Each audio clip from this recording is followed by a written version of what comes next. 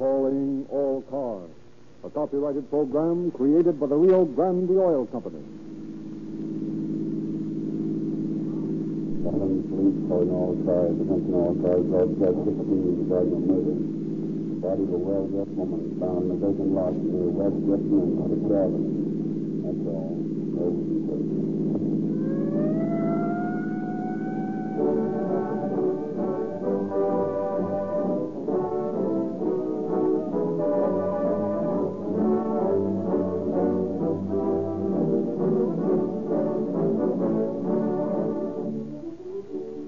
Tonight, there are thousands of police and sheriff's cars out on the streets and roads, pursuing criminals or cruising watchfully, ready to dash with sirens screaming to the scene of any emergency.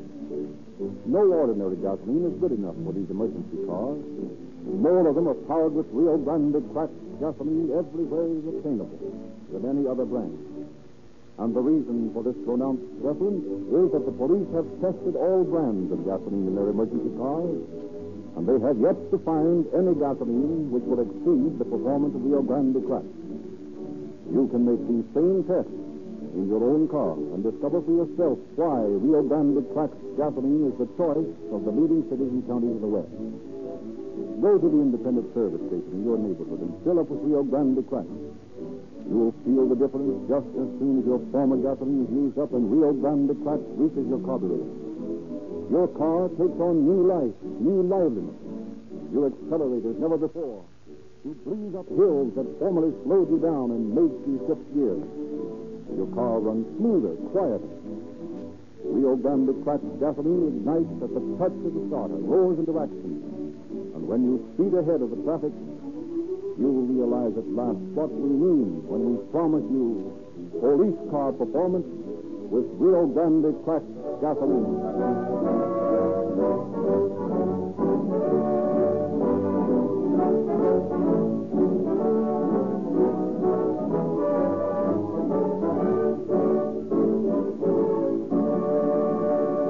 Once more, it is our pleasure to introduce H.S. Seeger, Chief of Detectives of the Los Angeles Police Department. Chief Seeger. Good evening, friends. Murder or suicide? That is often the question that police officers must answer, and answer quickly when they start investigating a death, because there is sometimes such a fine line distinguishing self-destruction from murder, it is difficult for the police to act quickly in order that justice may be done. It is necessary for all police officers, and particularly the detectives, to be trained in such a manner that they may judge at once the nature of the case they are investigating. In tonight's broadcast, an example of keen detective work and persistence on the part of one of our force is narrated. We want you to listen with particular care to this story that has been selected for this evening. Catch every word of it as it is spoken by the players in this drama, and I believe that such close attention will conjure up in your mind how easily, in some cases, even murderers might escape if it were not for the eternal vigilance of observing and intelligent law enforcement officers who see the truth behind evidence which untrained observers would either misconstrue or disregard entirely. No matter how cleverly a criminal may cover his crime, justice is inevitable when policemen are trained efficiently and have the cooperation of the public. Tonight's story brings this fact home to you.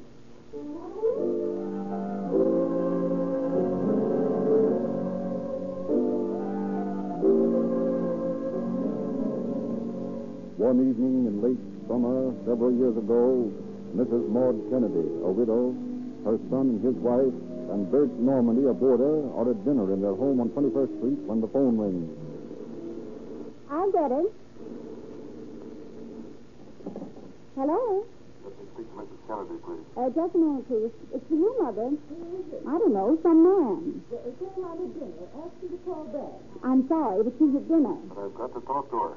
Can't you call back later? No, it's important, I tell you. I've got to talk to her right now. Very well. I'll see if she can come to the phone. Mother, he says it's very important. Oh, all right. Hello? This is Percy, Martin. Oh, hello, dear. I've got to see you, Martin. Well, why don't you drop over? I'll be here. No. I want to see you alone.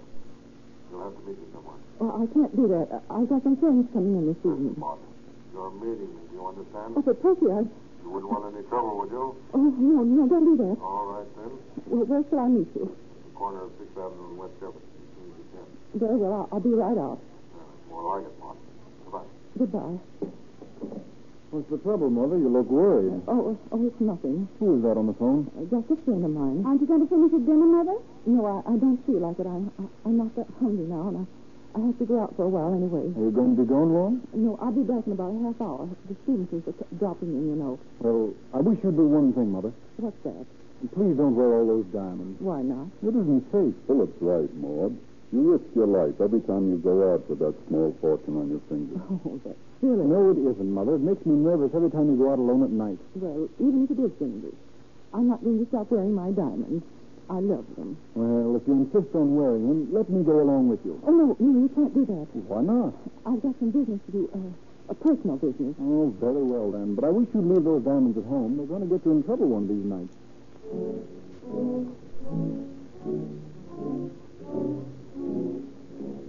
A few moments later, Mrs. Kennedy meets the man who telephoned her. The rendezvous is in what at that time is a thinly settled section of town. The houses are few and far between, the streets dimly lit. Percy, what is it this time? I've got to have some money, Maud. Oh, I thought so. I suppose you spent that $5 I lent you yesterday. Yeah, it's nearly gone. I've got to have more. I'm going to get married. Get married? How can you get married? You haven't even got a job. Well, I don't care. I'm in love with a girl and I want to marry her. I'll get a job somewhere. You've got to give me the money to get married on. I can't. I haven't any money. Oh, come on now, Maud. Don't hand me that. I haven't, Percy. I'm broke.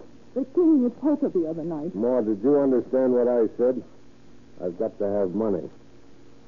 You wouldn't want me to tell Philip about all that dough you lose at poker, would you? Oh, you wouldn't. I might. Your little boy wouldn't think so highly of his mother then, would he? Oh, Percy, don't do that. Please don't. Well, it's worth something to keep me quiet, isn't it? Yes, I suppose it is, but I've been telling you the truth. I really haven't got any money, really. Well, how about those diamonds? We could sell a couple of them. That'd be all I need. Now. Sell my diamonds? Oh, no, I can't do that. Well, those diamonds mean everything to me. I know. I guess they mean more to you than your own son's opinion of you, huh? I can't see how you can treat me like this after all I've done for you. I always thought you were a friend of mine. Well, I am. Maybe I'm a little too hasty. I know how you feel about your diamonds. I sort of thought, though, that I could depend on you. But if you haven't any cash, well, that's that. But you understand how it is. Don't you, Percy? Oh, sure. Let's forget all about it. And you won't tell Philip anything? No. What kind of a guy do you think I am? Well, just to show you I'm a friend of yours, I bought some perfume for you with the last of that money you gave me yesterday. Perfume? Oh, that's nice of you, Percy. Here it is. You want to smell it? Oh, I'd love to. Yeah, take a whiff. Oh, that's funny. Oh, Drink it, Mark. Drink it all. Drink it, Mark. I'll force it down your throat and then you'll go to sleep. Yeah, nice long sleep.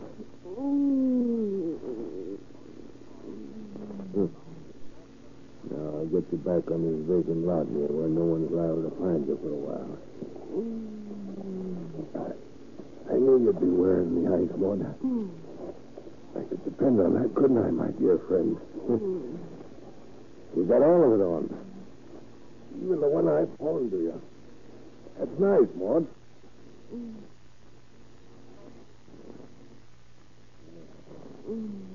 Now, if you don't mind, I'll relieve you, leave. I don't think you'll need them where you're going. I'll just leave you that wedding ring and a couple of small sparklers so it won't look like robbery.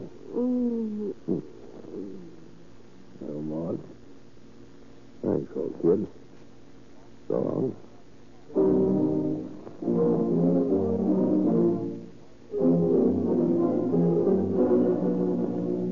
The body of Mrs. Kennedy is not discovered until the next day. The police doctor has already examined the body when Captain of Detectives J.A. Wynn arrives on the scene from headquarters. People get back there. Now stand back there. Well, Doctor, what's the diagnosis? Strangulation induced by ammonia or a similar liquid swallowed with suicidal intent. There really was no reason for you to come out. Just an ordinary suicide. What makes you think so? Well, there's no evidence of criminal assault, and no signs of a struggle. Robbery was not the motive, for she's wearing 2 diamond rings and a wedding band. Obviously, it's suicide. Perhaps. But if it's suicide, can you explain what happened to her shoe and her glove? Observe that they're missing? Oh, I hadn't noticed that. I see. Well, suppose we look around a bit.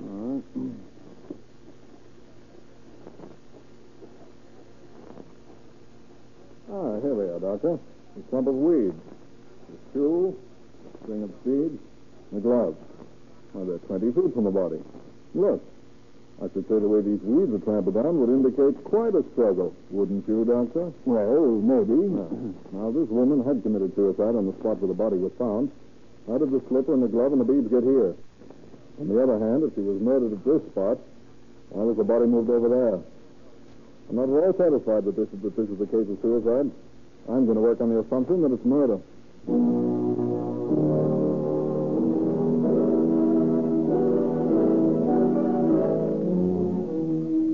Despite Captain Wynn's conviction, the coroner pronounces the death a suicide. Through a safe deposit box key found on her person, the victim is identified as Mrs. Maud Kennedy. Captain Wynn has the unfortunate task of breaking the news to Mrs. Kennedy's son and daughter-in-law. After they have recovered somewhat from the shock of Wynn's tragic announcement, the detective questions. I'm terribly sorry to intrude upon your grief like this, but you realize, of course, how important it is to get at the bottom of this thing as quickly as possible. Naturally, Captain. Well, you say you don't believe in this suicide theory. That's ridiculous. Mother would never commit suicide. Well, I don't believe she did. Under the circumstances of the discovery of the body, I think she was murdered. Oh. I'm sorry to be so blunt. Forgive me. Now, will you please tell me what happened the last time you saw her? Well, we were at dinner last night when she was called to the phone. From the conversation, it seemed she knew the party well. And she left the table and went out, saying she wouldn't be long. Did your mother wear any other jewels than the 2 diamond rings found on her fingers?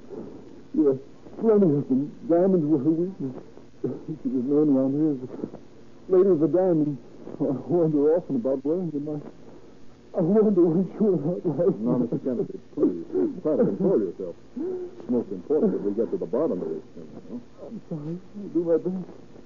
Do you know of anyone who might have a motive other than robbery for her murder? No. Everyone loved Mother. Had she had any disagreements with anyone? No. Had she reported any strange or suspicious happenings in her life recently? No. She liked everyone. Everyone liked her. Well, Mr. Kennedy, could you give me a list of the diamonds which your mother wore when she left the house? Yes, I think. Let me see. It was a 4-carat solitaire.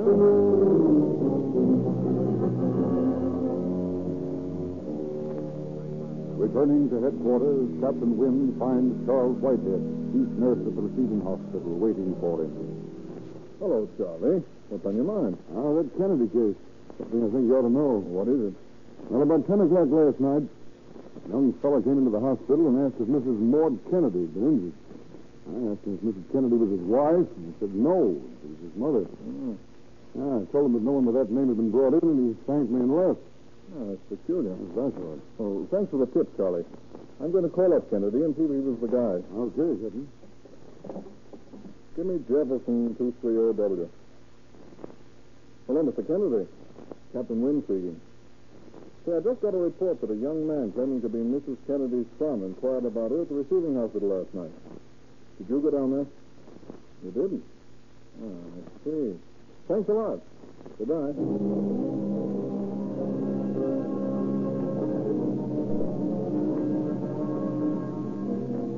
Dispatching detectives to search the neighborhood of the scene of the crime, Captain Wynn succeeds in discovering 2 witnesses who had heard the groans of Mrs. Kennedy.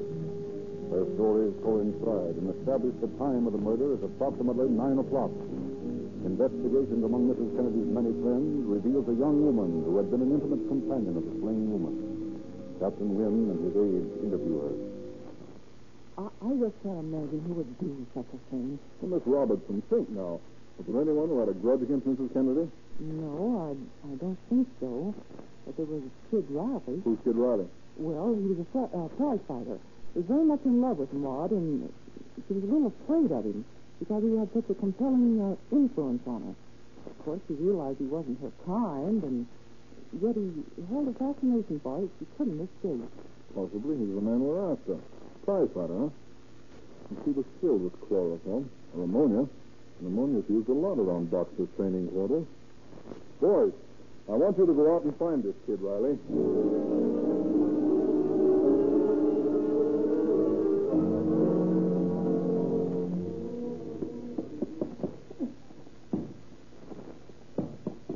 I don't know what's come over this kid lately. Look at him smack that sparring partner. His noise seemed to be strapped. Well, don't worry about the kid. He's been kind of worried about Joe. You'll snap out of it. I understand. I forgot to tell you there's a big guy waiting down in the dressing room. You see him? It's like a dick. Yeah, Riley's always in some kind of trouble. Wonder what it is this time. Hey, Riley, lay off that guy before you kill him. Hey, what's the matter with you, Al? Gee, everything I do is wrong. Now what is it? Ain't nothing wrong, kid. Hold on to your noise. Phil says there's a guy who wants to see you in the dressing room. Yeah, well, if it's one of them newspaper guys, I ain't interested. I need all the dough I got right now. But this mug looks like a dick. A dick? Well, tell him I'm busy. Tell him anything. Come on, kid. Let's see what it's all about. Oh, okay. I ain't done nothing. I'll see him.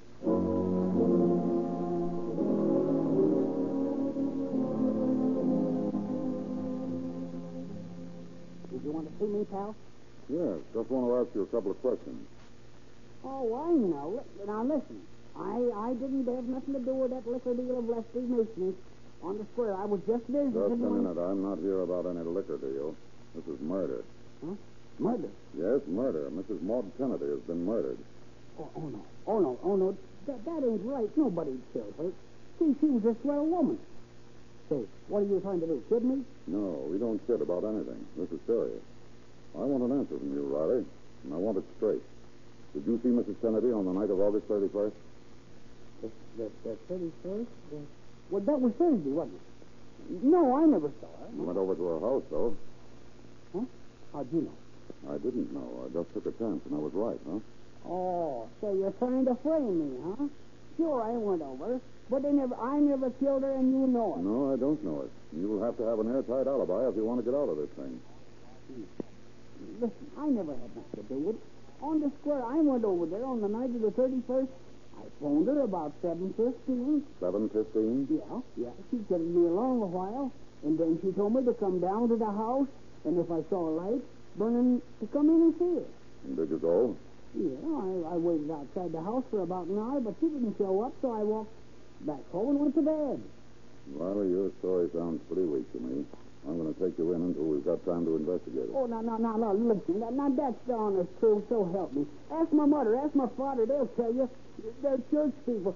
They ain't going to lie to you. You ain't going to hang this on. I'm innocent, I tell you. I tell you I'm innocent.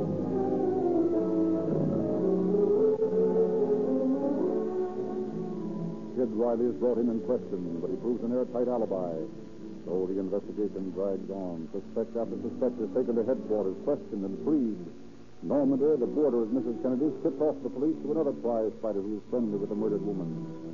This man, located in Fresno, where he was facing a bogus sex charge, is brought back to Los Angeles. He places suspicion on Normandy, claiming that the border had pawned some of Mrs. Kennedy's diamonds. Questioned again, Normandy reluctantly explains that Mrs. Kennedy was an avid poker player, and that she sometimes covered her losses by pawning her diamonds. Then, out of the welter of fruitless questioning and worthless clues, emerges the name of Percy Tugwell. It is discovered that Tugwell had borrowed $5 from Mrs. Kennedy the day of her death. Captain Wynn questions the manager of the garage where Tugwell was known to loaf. Yeah, Price hung around here, but he ain't here now. Where is he? He got married. He's in Cisco on his honeymoon. I didn't know he could afford a trip like that. Neither did I. He ain't worked for a year. And then a couple of days ago, he shows up with a pair of tickets to Frisco, and he tells me he's gone and got hitched. I don't know where he got that now.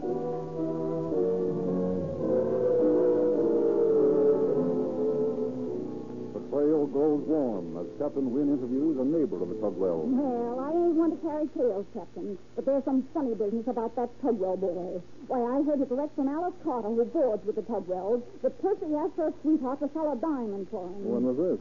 Just a day after Mrs. Kennedy was murdered. Asked him to sell a diamond, huh? Yes, it was unmounted. And Percy said that it belonged to his fiancée. He got $62 for it, so Alice says. Know anything more about this? No, that's about all. Of course, I could tell you plenty about the family. But you Well, thanks. know I that- think I'll talk to them myself.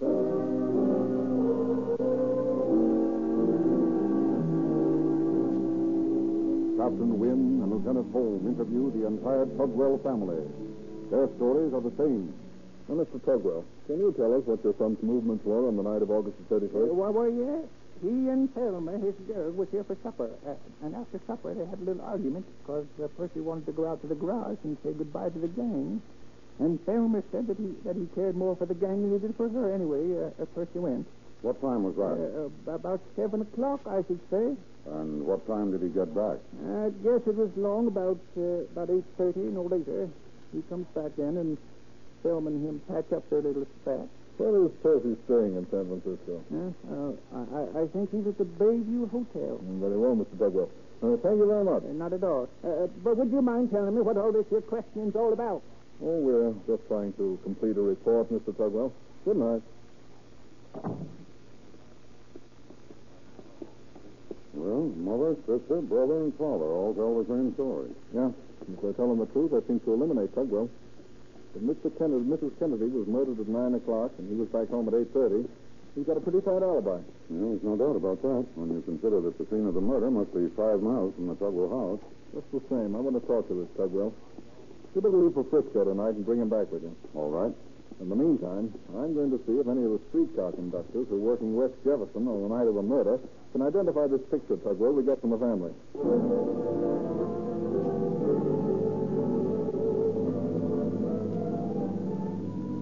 With home on the trail of Tugwell in San Francisco, Wynn interviews the streetcar conductors. You were working on the West Jefferson between the hours of 7 and 9 on the night of August the 31st? Yes, sir. Do you recognize the man in this picture as one of the passengers who carried that night? Oh, let me see. No, I don't think so. I never saw him before, huh? Nope, I never did. All right, that's all. Thanks for coming in. You're welcome, Captain.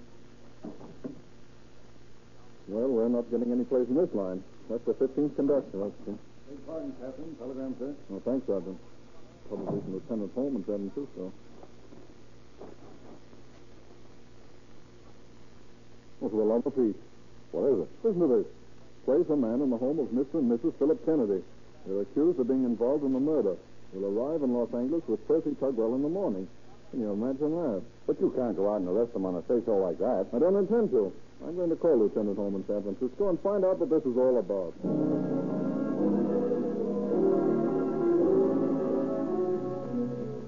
From Lieutenant Holmes in San Francisco, Captain Wynn gets the details of Tugwell's accusation. Equipped with his information, he and an assistant reach for the Kennedy home. Philip Kennedy amidst them. Oh, good evening, Captain. Come in. Thanks. Are there any developments in the case? Yes, Mr. Kennedy, there are. Is your wife here and Mr. Normandy? Yes, they're here. I'd like to talk to them, too. Very well. I'll get them. Well, Captain Wynn wants to see you in Bertha a minute. Will you come in? Certainly. Good evening, Captain. Hello, Captain. Good evening. Now that the three of you are here, I regret to inform you that I have to place you under arrest. Arrest? On what charge? Suspicion of murder. What? That's ridiculous. Who made this charge? Percy Tugwell. Tugwell? Tugwell was arrested in San Francisco today and will be here in the morning. Then we can clear this thing up. In the meantime, I'll have to place an officer here. But how could Tugwell implicate us? He claims that on the night of Mrs. Kennedy's death, he called here. During his visit, you two gentlemen became involved in a fight. Mrs. Kennedy, according to his story, in attempting to separate you, was knocked unconscious. Why, that's ridiculous. Then your wife here, attempting to resuscitate her, gave an overdose of ammonia, causing her death. Why, that's preposterous. Well, that's his story.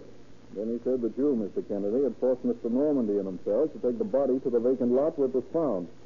But his share in disposing of the body, he says he was given a diamond. Well, that story is so fantastic, Captain, that it seems ridiculous to attempt to refute it. You've already got our statements. They're true. I didn't see Tugwell here the night of Mrs. Kennedy's death. Nor did I see him the next day.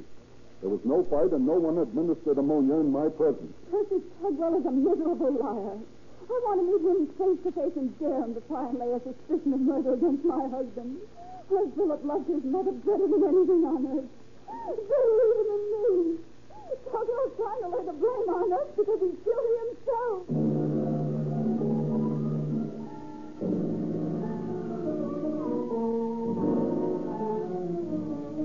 Brought back to Los Angeles, Percy Tugwell reiterates his version of the murder. Police doubt his preposterous story.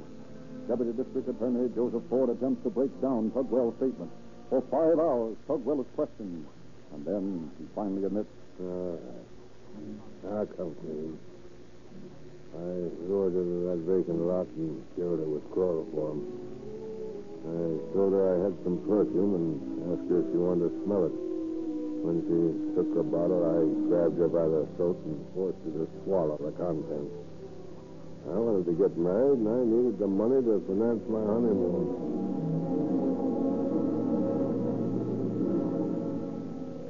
Tugwell is given something to eat and sent to bed.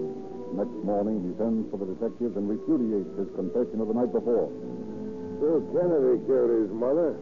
I confessed last night to shield him. Why should I take the rap for him? Jill sent me a note on the evening of her death, and I met him on the West Jefferson streetcar and got off at 6th Avenue. We met his mother, and Bill killed her. I got a diamond for my share.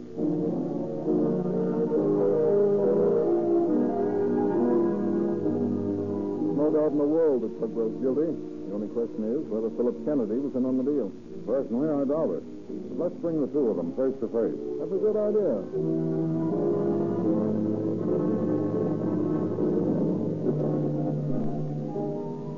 All right, Tugwell. I want you to repeat your statement before Mr. Kennedy here. Well, Bill here sent me a note, and I met him on the Jefferson Street car. We met his mother at the corner of 6th Avenue. Bill killed her, and I got a diamond. You're a liar, Tugwell. You never saw me out there. Tell the truth. Tell the truth. Wait a minute, I'll Mr. take it Kennedy. out of Wait you. a minute. You can't get away You this way. lying, accusing me of killing my own mother. Pull yourself together, Kennedy. Take him out, will you, John?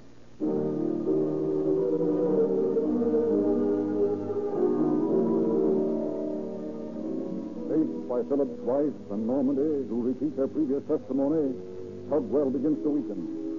Finally, he speaks to Lieutenant Holmes. I want to tell the truth, Lieutenant. If I do, it means the rope to someone. Well, you better get it off your conscience, Tugwell. You'll feel a lot better if you do. Then bring Phil back. Okay. Mr. Kennedy, will you come in, please? Tugwell has something to say, Mr. Kennedy. He wants you to hit it. I did it, Phil. I want to apologize. Will you shake my hand? Why, you...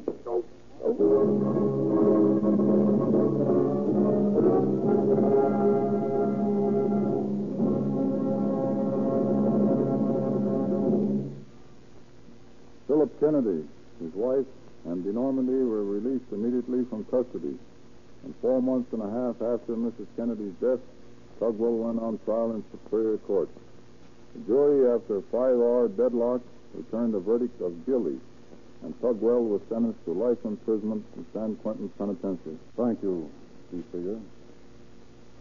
Ladies and gentlemen, among the boys and girls listening tonight, thousands have joined the Junior Police Department and are now wearing police badges, carrying handcuffs, siren whistles, and guns. Many have detective fingerprint outfits, microscopes, and other valuable articles, all given away free by the Rio Grande Oil Company. We invite every boy and girl listening who has not already joined to go at once to the service station in your neighborhood featuring Rio Grande cracked gasoline. Ask for a free copy of the Calling All Cars News.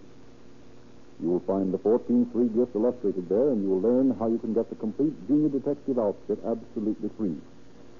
Every motorist can help some boy or girl get these valuable gifts merely by using Rio Grande cracked gasoline, the same gasoline that's used by the police cars, the ambulances, the fire engines, and other emergency equipment of the leading cities and counties in the West.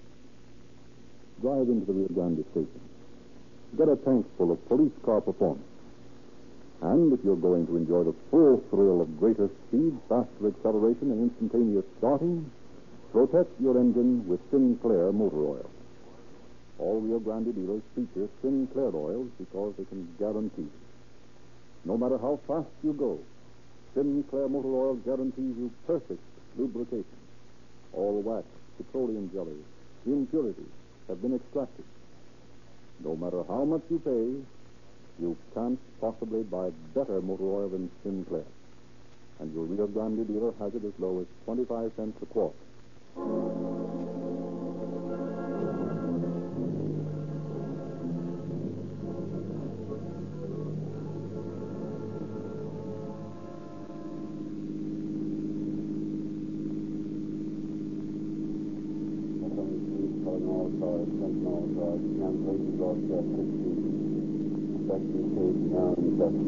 That's all.